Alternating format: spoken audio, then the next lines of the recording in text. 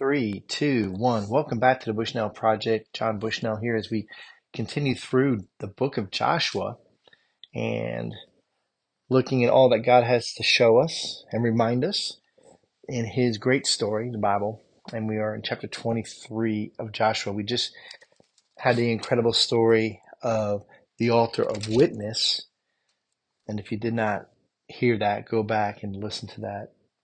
I think I am most guilty of reading through that 100 times without reading it as I did the other day in preparation for the podcast and realizing, wow, there is a lot there. And there's a lot here in chapter 23 too. So let's dive in as we try to encourage one another in being in God's word.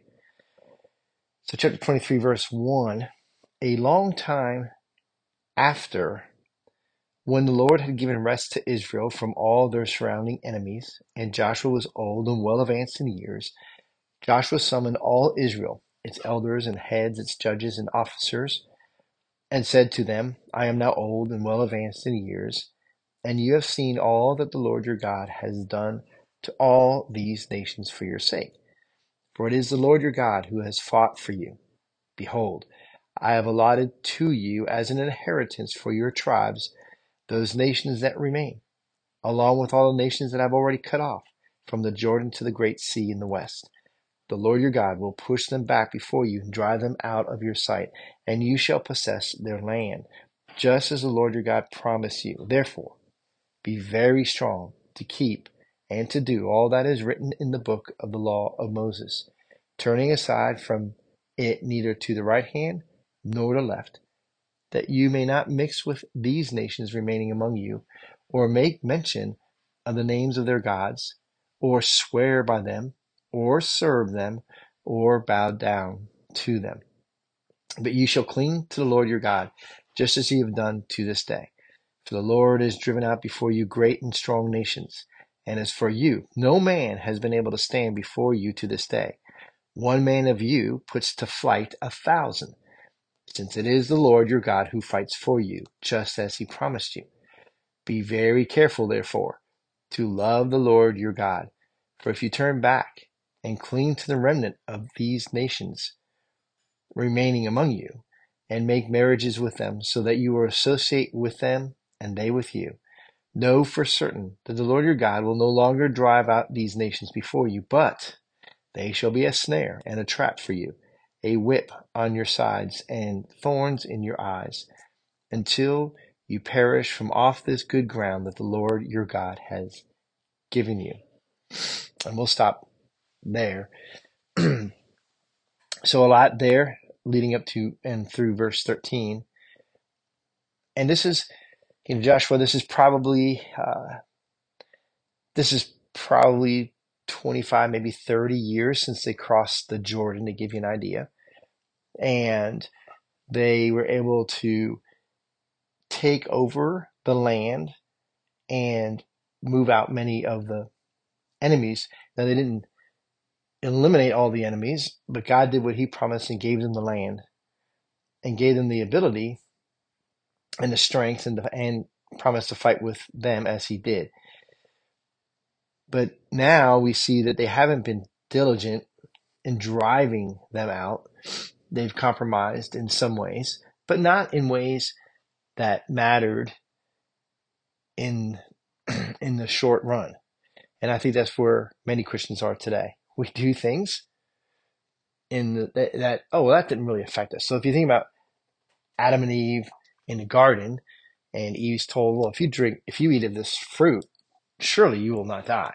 And so she does, and immediately she does not die. But things do change, and death does come.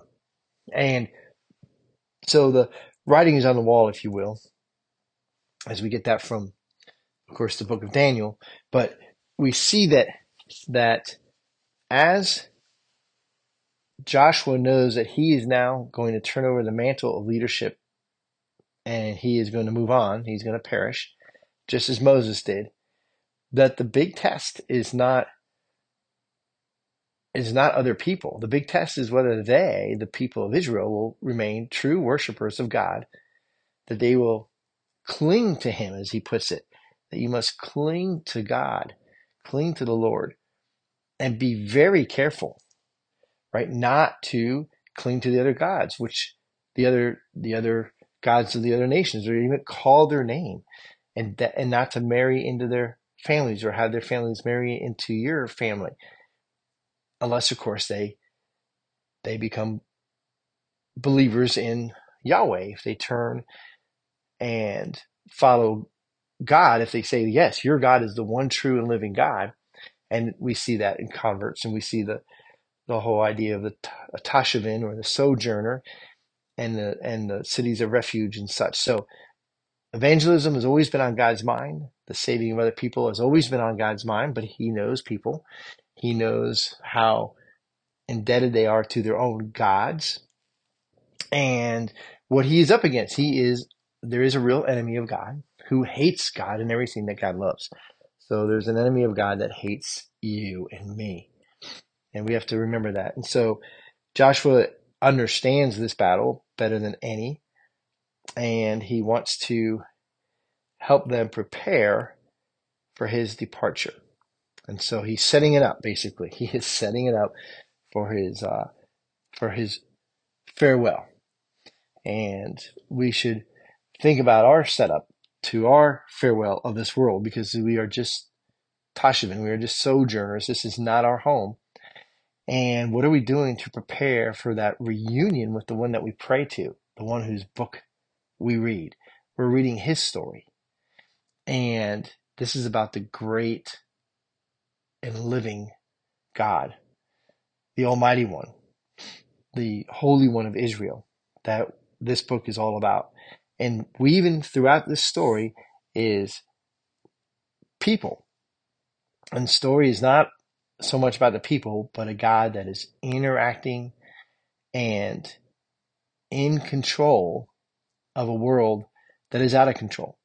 That the way the earth spins, the physics, the biology of this world and things like that has set up for man to be able to be successful. But when we violate it, when we rebel against God's design, there are tremendous consequences. And sometimes we don't see the consequences. At first, it seems like, oh, this no big deal. So you think about what is marriage? Marriage is between a man and a woman.